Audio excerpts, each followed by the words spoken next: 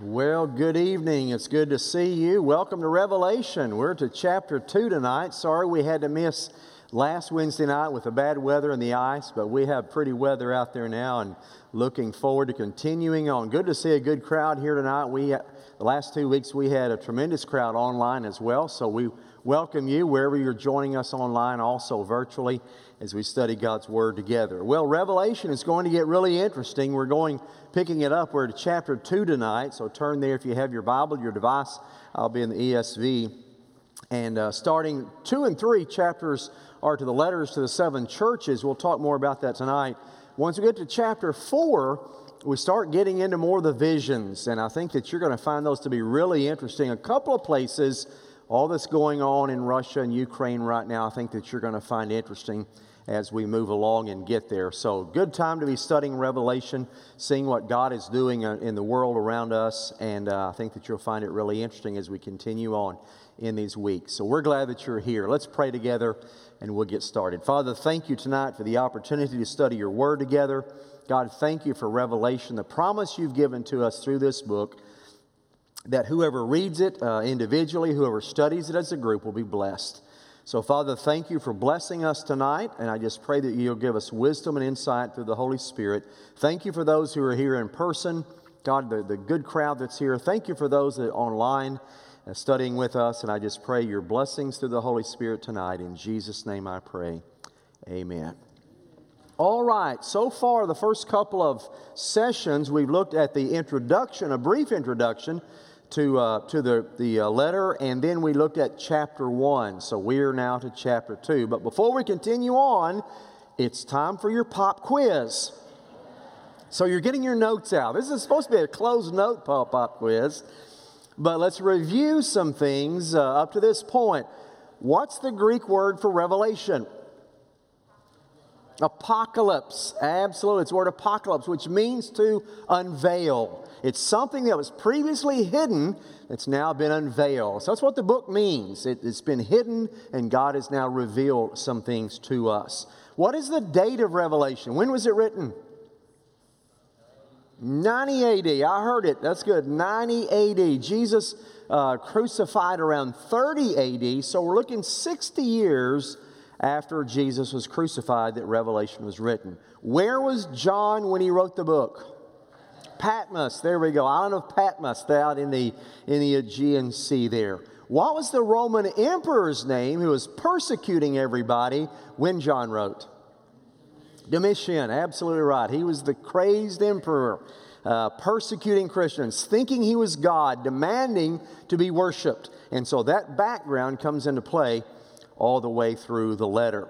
There were 3 problems present in all the churches of Revelation. What were those 3? Persecution was one, and which whenever you see, what image does it relate to persecution? The beast. Anytime you talk about the beast or see the beast in Revelation, it's referring to the Roman Empire and the persecution that's taking place. What was the second problem? False teaching, heresy, absolutely. So what's the image for false teaching in Revelation? The false prophet, that's right. Anytime you're reading, it talks about the false prophet, it's referring to the false teaching that was going throughout the churches. What was the third one?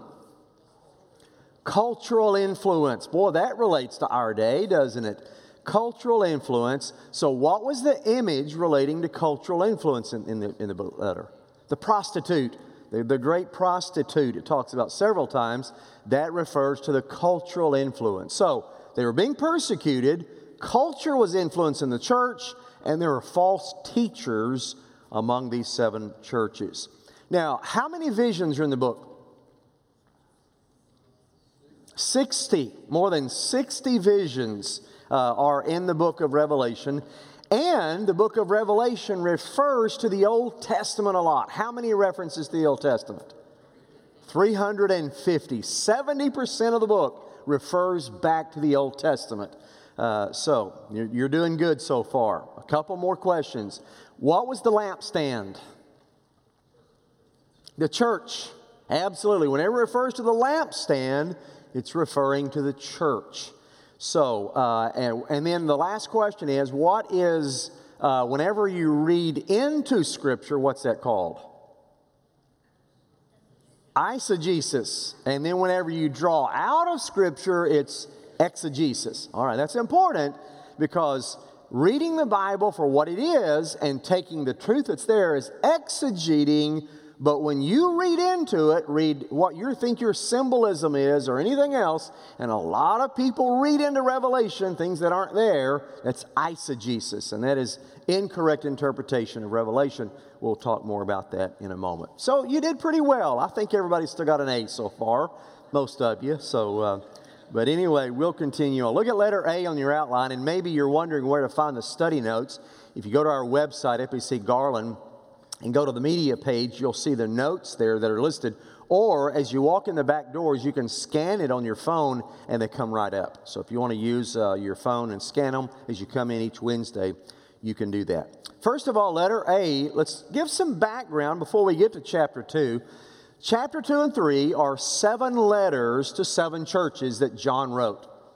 So before we get there, I need to explain a little bit about the letters. So tonight we'll cover 2 letters, maybe 3 letters, and then we'll finish up the rest of the churches next week. Then the following week, we'll start looking chapter 4 and more visions you'll find that to be really interesting as it relates to our day.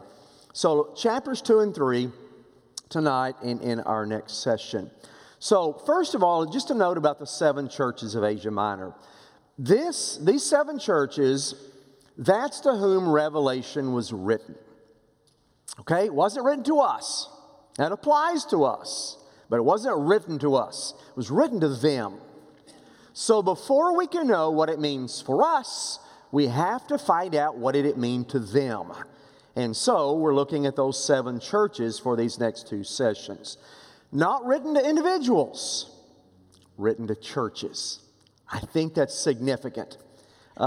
There's a lot of people that I know that they are obsessed with Revelation. They read it all the time, research it all the time, listen to people teach on it all the time. They're obsessed with understanding Revelation, but they're not in church. It was written to churches. So the very nature of the letter, if you want to understand it, get in church. It was written to church. It wasn't written to an individual out there trying to figure out what the revelation meant. It was sent to churches. So I think it's important that we are involved in a local church, revelation written and understood in the context of local churches. So these are the 7. They make up a region of what was known as Asia Minor, which is today Turkey. And their churches were Ephesus, Smyrna, Pergamum, Thyatira, Sardis, Philadelphia, and Laodicea. 7 of them. Now, questions have been asked, why these 7? Weren't there more churches in Asia Minor and in Israel than 7? Yes, there were. So why these 7 and not others? Well, there have been several theories as to why these 7. One theory is that it is if you look at a map and you just dot all 7 churches, it makes a circle. Ephesus starts right close to where John was. It was the nearest city to Patmos. So geographically, it starts there and it goes all the way around, and Laodicea ends right back close to Ephesus. So some people say this circular pattern is where the gospel had expanded to by this time. Very possible. And so to them, it was really the entire known region. So the letters are to churches of the entire region to where the gospel had spread. And that's very possible. Not only that, each one of these towns, we'll talk more about it when we get there, Ephesus and Smyrna and Pergamum and all that, they were highly defined cultural cities. And we'll talk about that more. So some people say, well, they were the most important, they were the great cities of the day. A lot of population, very sophisticated. So these were the population centers. So that's why these 7. It wasn't just some little podunk town in the middle of nowhere. These were the 7 largest cities of the region. So that's very possible as well. Another theory is that's where the post offices were. And that may have been true. The postal districts were in the large cities. So maybe that's the reason God had these 7. That's where the postal districts were. But there are a couple of other theories I want to mention. Why these 7? Some people say these churches, these 7 are representative of every church that has ever existed. So, First Baptist Garland is one of these 7, one of these types. So a lot of people say that every church that's ever existed, these are a prototype, and we are like one of these. A lot of people believe that. That's possible. But there's also another theory I'll talk a little bit more about here in just a moment, and that is there's another theory that these 7 churches were representative of the 7 time periods of church history. Starting from the time Jesus ascended back to heaven to the time he comes again at the rapture, there are 7 time periods, people say, and each one of these churches, in order, are representative of that time period. I'll talk a little bit more about that one in a moment because that's probably the most common theory, but I'm not certain. We'll talk more about it in just a moment. Something else interesting about these 7 letters, these 7 churches, they're bookends. 1 and 7 are bad churches. They're in grave danger of ceasing to exist. 2 and 6 are great churches. They're good ones. In the middle, 3, 4, and 5, some good, some bad. So you've got really bad churches, really good churches, and in the middle, hit and miss. Some are good, some are bad. And so we'll talk more about why that is a little bit later as well. Go to letter B on your outline, the pattern of each letter. Now, all 7 churches that you're going to see tonight and in our next session, next Wednesday night, there's a pattern to each one of them. John writes to Ephesus, and he begins with a description of Jesus in that church. Is Jesus in the church? Yeah. And he said, I'm watching what you do. Okay, all right. So every church is a description of Christ. Then it goes straight from there, all 7 churches, there is a commendation. He tells them what they're doing good. He commends them. Here's what you're doing good. Then he tells them, here's what you're doing bad. He rebukes them. Then after the rebuke, there's an exhortation. Here's what you need to do better. Here's, in the days to come, here's what you need to focus on. He exhorts them. And then he gives a promise. That pattern is in every one. He commends them, he rebukes them, he exhorts them, and then there's a promise. And in every church, it begins with the description of Jesus in that church. Now, one of the things that it always says at the beginning of every letter, and I think this is significant. At the beginning of every letter, Jesus always tells the church, I know your works. I know what you're doing. He is very well aware of what happens in every single church. So think of that the next time you are tempted to get your feelings hurt. Think of that the next time you are tempted to state your opinion because you don't like something. This is his church, not mine, not yours. It's his. He's listening. He's watching. He knows your works. So the next time you're tempted to make a bigger deal out of Sunday school or church or something than it should be, or your pew or whatever, be careful. He knows your works. So sometimes I think we think, well, God's in heaven, he's removed. I can act like I want to. This is my church. No, it's not your church. It doesn't matter how long you've been here. It's not your church. It's not my church. I've never shed one drop of blood for this church. I came close a time or two, but I've never shed one drop of blood for this church. But he has. And in every church he says, I know your works. And then he tells them specifically what's going on. So be careful. And every letter ends the same way.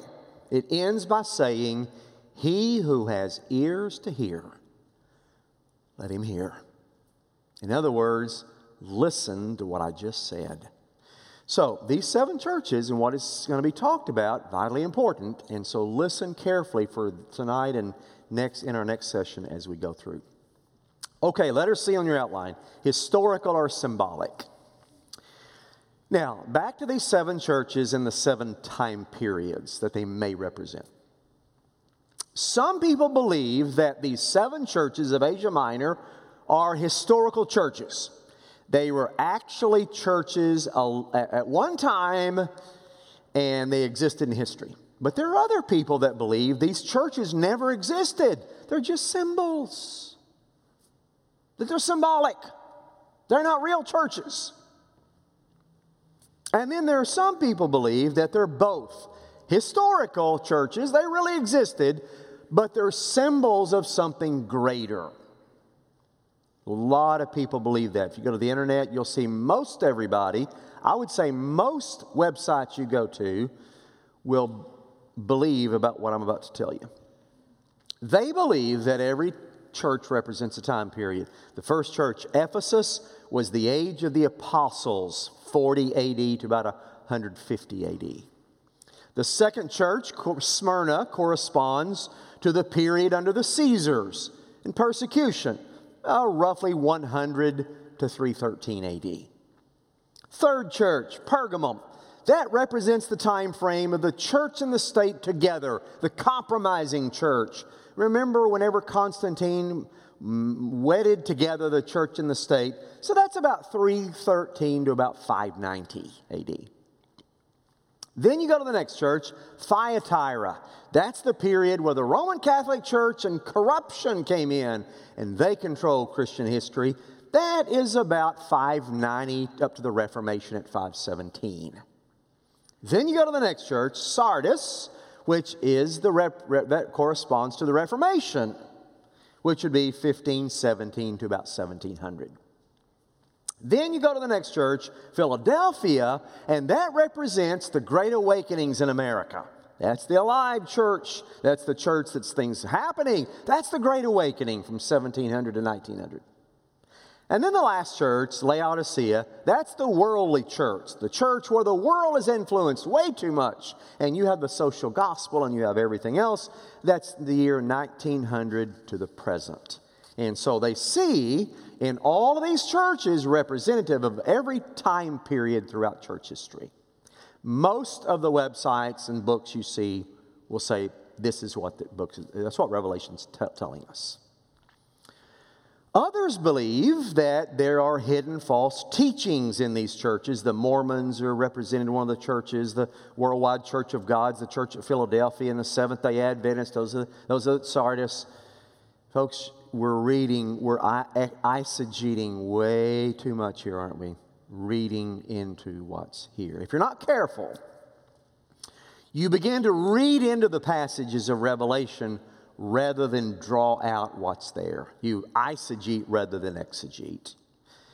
And whenever you begin to do that, whenever you begin to read into the passages what you think, you start to begin to make the Bible say something it never says. And that's dangerous territory. You begin at that point to make the passages fit a pattern that you want. And the Bible becomes what you say it means. Be careful about that. I'm not the one that should be determining Revelation. It should determine itself as we read it. So let the passage tell you what it means. Now, concerning these time periods that I just mentioned a moment ago, that you read most of the time, people believe that. I will admit, some of these churches fit those time periods. I admit there are some characteristics of those time periods in there. But others do not fit the time period. Let me give you an example. church at Sardis corresponds to the Reformation, according to this theory. In the church of Sardis, there is no commendation from God at all. He never says one thing good that they did. So are you telling me not one good thing came out of the Reformation? Really? The Reformation is where we got salvation by faith alone. Sola fide. The Reformation is where we got Scripture's our final authority. Sola scriptura. You mean not one good thing came out of that time period? That's where most of our faith came from. So, Sardis kind of breaks down a little bit. So, all the time periods don't really fit perfectly, so be careful about assigning time periods and reading into these passages more than you should read into them. Here's another thing to be careful of. Be careful of making America too great in this book. Whenever we talk about the Great Awakenings, yes, they were wonderful in our time period, in our culture, but worldwide, and Revelation goes much broader than America. It really was a blip on the radar to the Roman Empire, or the old Roman Empire. So you have to be careful of superimposing our culture onto Revelation and trying to make it fit who we are. We need to see what Revelation is telling us and then apply it to our culture, which we're going to see a lot as we go along. So, having said all that, let me give you one hermeneutical principle that's really important. What I mean by hermeneutical principle is one principle of how to interpret Revelation. This is important. We will have to remember it as we go all the way through the rest of the book. Take any passage of Scripture in Revelation literally, unless there's an obvious reason that it needs to be symbolic. Okay? So just assume every passage is literal. Don't try to read into every passage. Don't try to put symbols into every passage. You're going to make it say things it doesn't say. So, assume every passage is literal unless it's obvious it's symbolic. Let me give you some examples. We're going to read in a couple of weeks about a monster rising out of the ocean that has 10 horns and 7 heads. That's probably not literal. That's probably symbolic. We're going to read about a lamb with 7 horns and 7 eyes. That's probably not literal. That's probably meant to be symbolic. We're going to read about locusts as big as horses. Probably not literal, maybe, but most likely symbolic. So, let me just say, we have 7 churches here. 7 churches that existed in history, we know for certain. You can go visit every one of their ruins today of these churches, all 7. We know there's 7 churches that existed. So, take these 7 passages literally, without trying to superimpose a hidden meaning on every single church and violate passages and making the Bible say something it maybe never was meant to say. So, that's just an introduction to the 7 letters of Asia Minor. Now, let's look at the first one at Ephesus. Letter D on your outline. The letter to Ephesus, chapter 2, verses 1 through 7. First of all, about Ephesus. John's writing from Patmos. If you go straight across the water and your ship docks, which ours has done before, many of you were with us on that trip, we left the island of Patmos. We took a little tender over to Ephesus. That was the first city that you come to. Ephesus was the most important city of all of Asia Minor. In the entire region, it was known as the Vanity Fair of the ancient world. It was sophisticated. It was the New York City of the day. It was the largest. It was a seaport. About 250,000 population. 250,000 people for that day. That was a massive city. There was a house church there. Small group of believers who trusted Jesus. Paul may have started them. Remember in the book of Acts, Paul spent 3 years there, the longest he spent anywhere. So maybe Paul started the church. At any rate, John wrote the letter back to the church at Ephesus, and here's what he said, verse 1. To the angel of the church in Ephesus write, the words of him who holds the 7 stars in his right hand, who walks among the 7 golden lampstands. What's a lampstand? A church. 7 churches. So he walks among us. And the stars, the leadership, he holds the leadership in his hands. We talked about 2 weeks ago. And he walks among the churches. Verse 2. I know your works, he says. Your toil and your patient endurance, and how you cannot bear with those who are evil, but have tested those who call themselves to be apostles, and they're not. They're found to be false. By now, the church at Ephesus had been faithful to God for about 40 years or so. And there had been some false teachers that came in that tried to lead the people astray. And Jesus called these false teachers people who claim to be apostles, but they're not.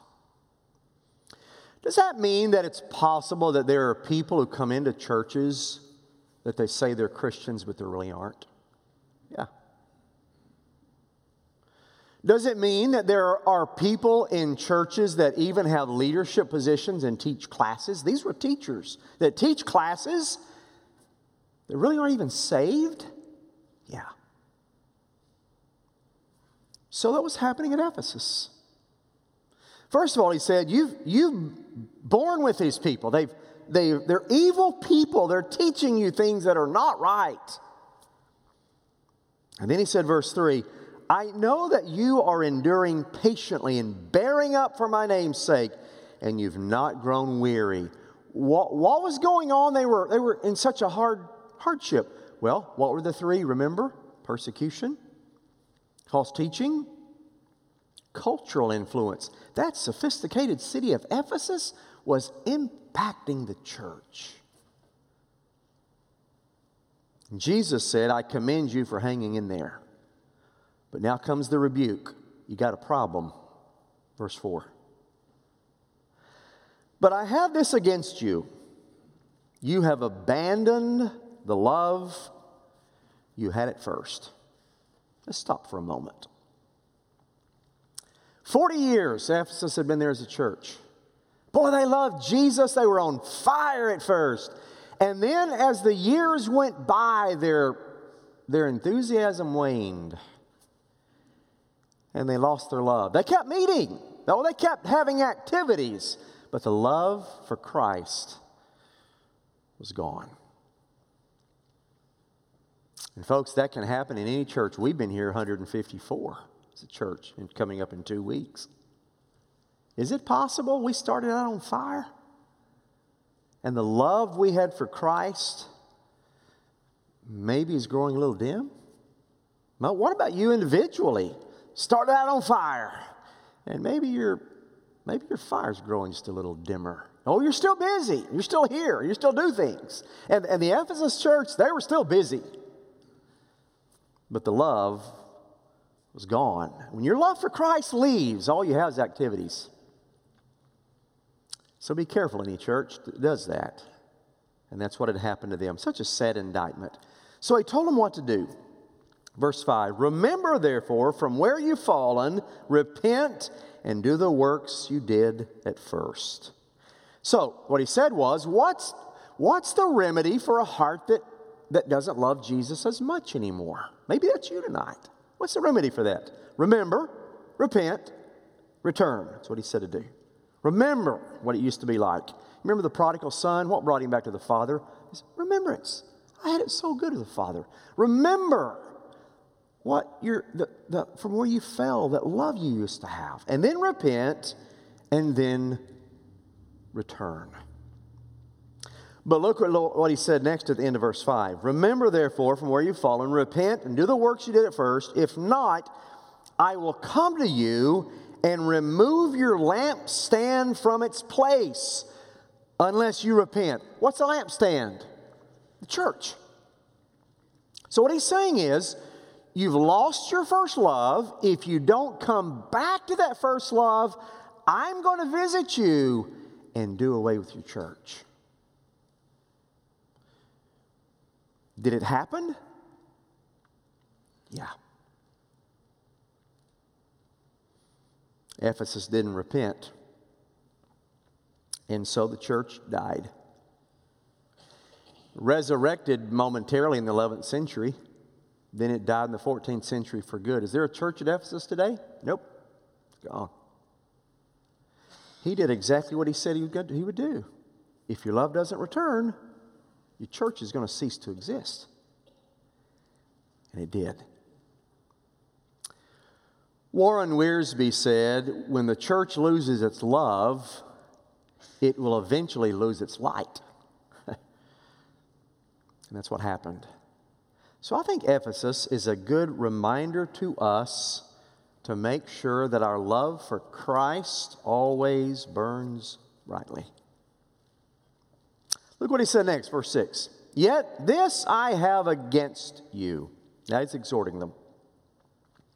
You hate the work of the Nicolaitans, which I also hate.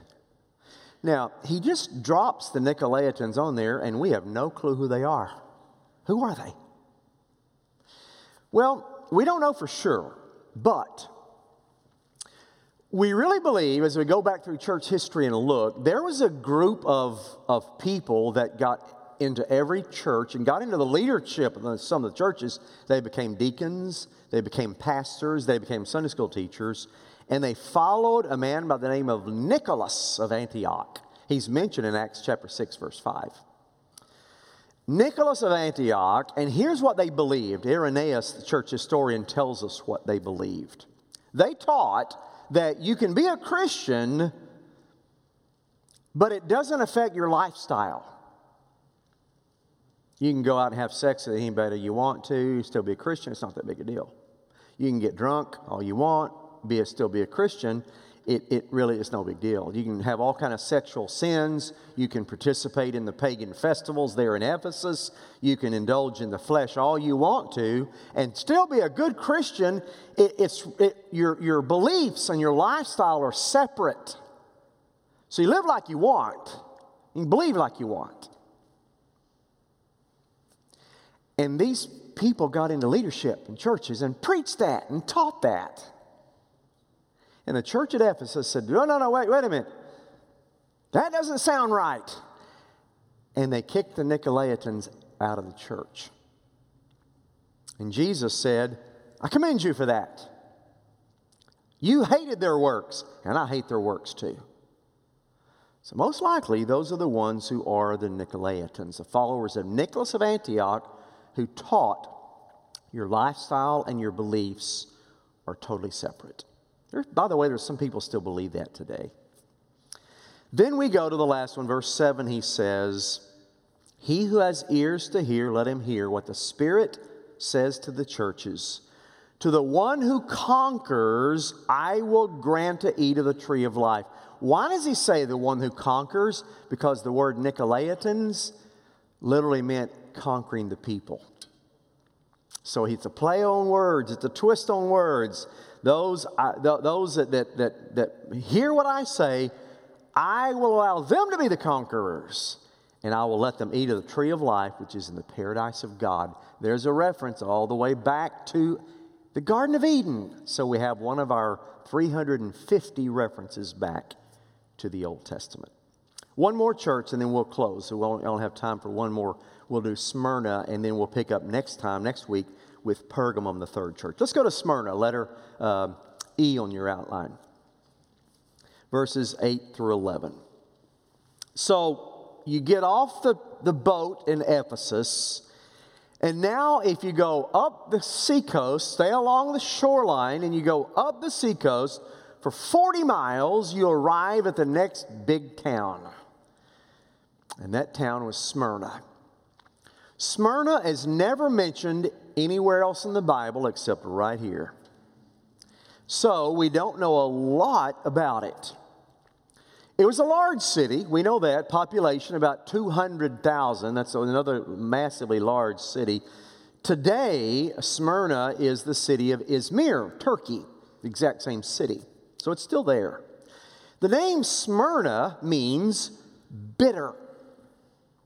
Comes from the Hebrew word mor or myrrh. You remember when Jesus was born, they brought gold and frankincense and myrrh.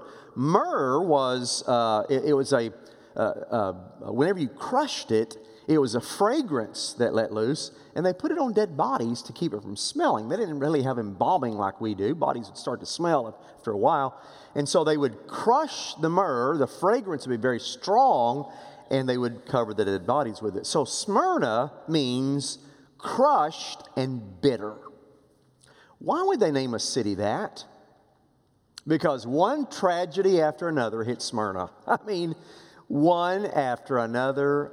Earthquake after earthquake after earthquake.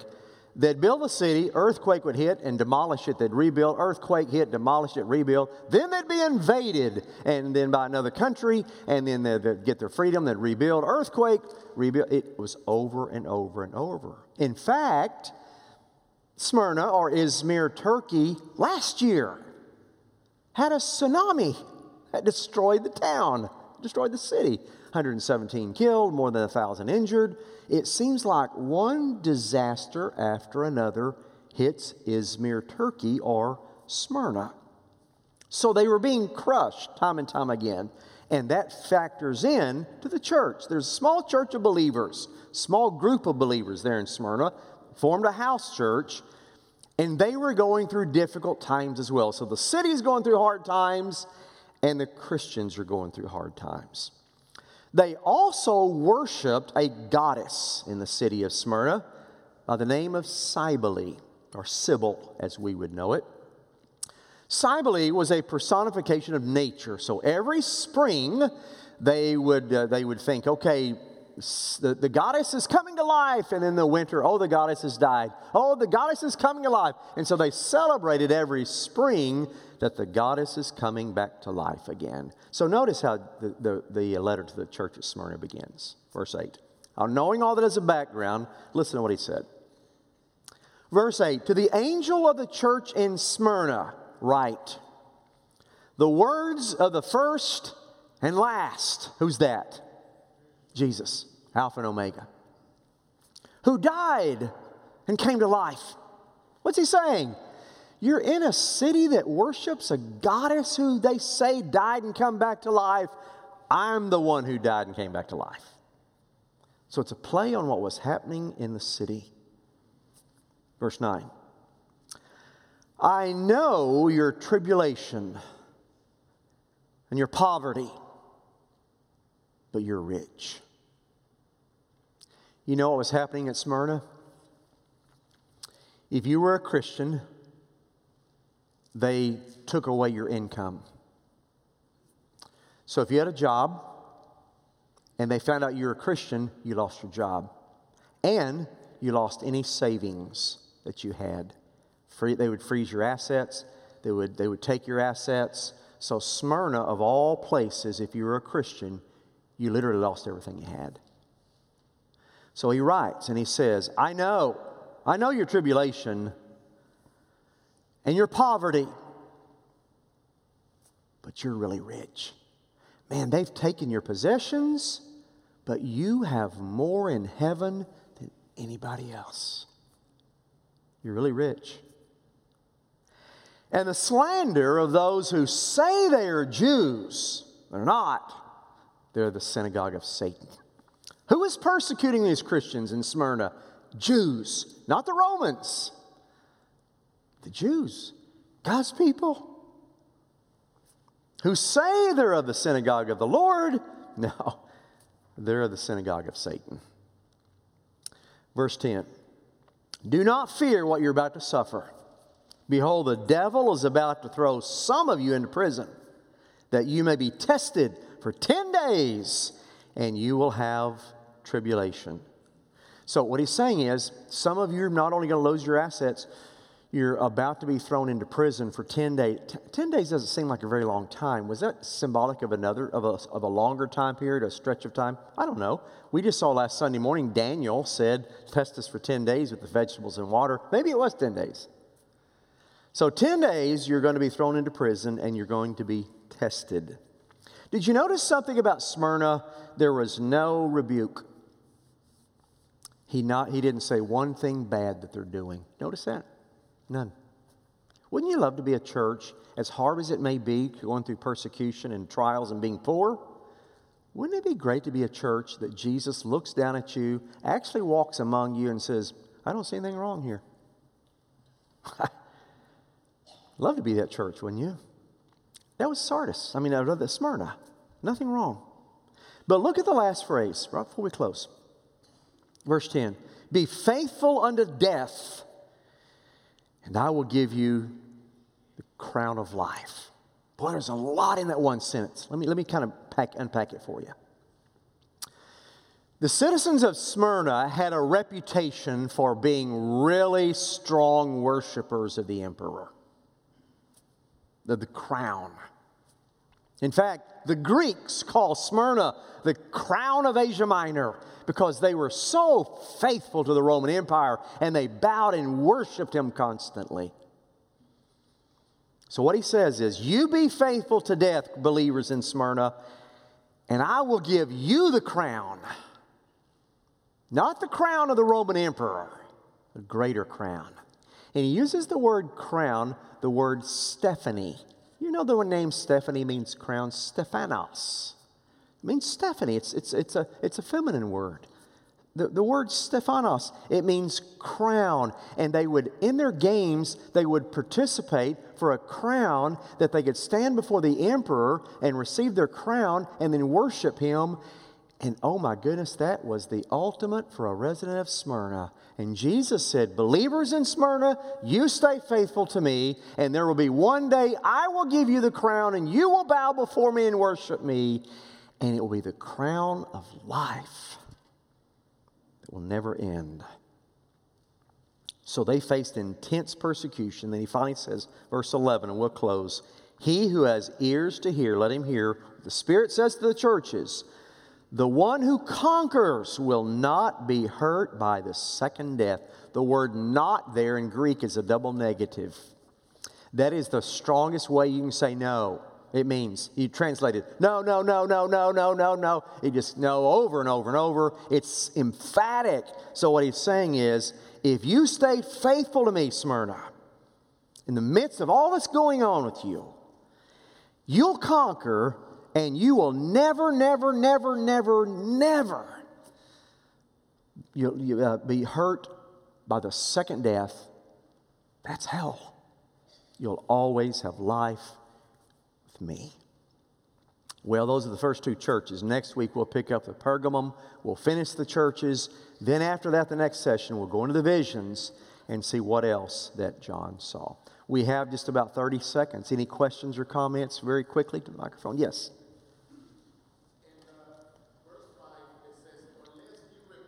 Yes. Yes. Exactly. Question is the word in verse 5, unless you repent, exact same word, metanoia, exact same word repent that we know of as. Yep. Told the church to repent, same way an individual repents. Absolutely. All right, good to see you tonight. We'll continue on studying God's Word together and think you're going to really enjoy Revelation in the weeks to come. Let's pray together. Father, thank you tonight for your Word. Thank you, Lord, for the opportunity to look at the churches of Asia Minor. May we be a church, God, at First Baptist Garland that you look at, that you're pleased with, that honor and glory comes to you through it. In Jesus' name I pray, amen. God bless you. See you Sunday.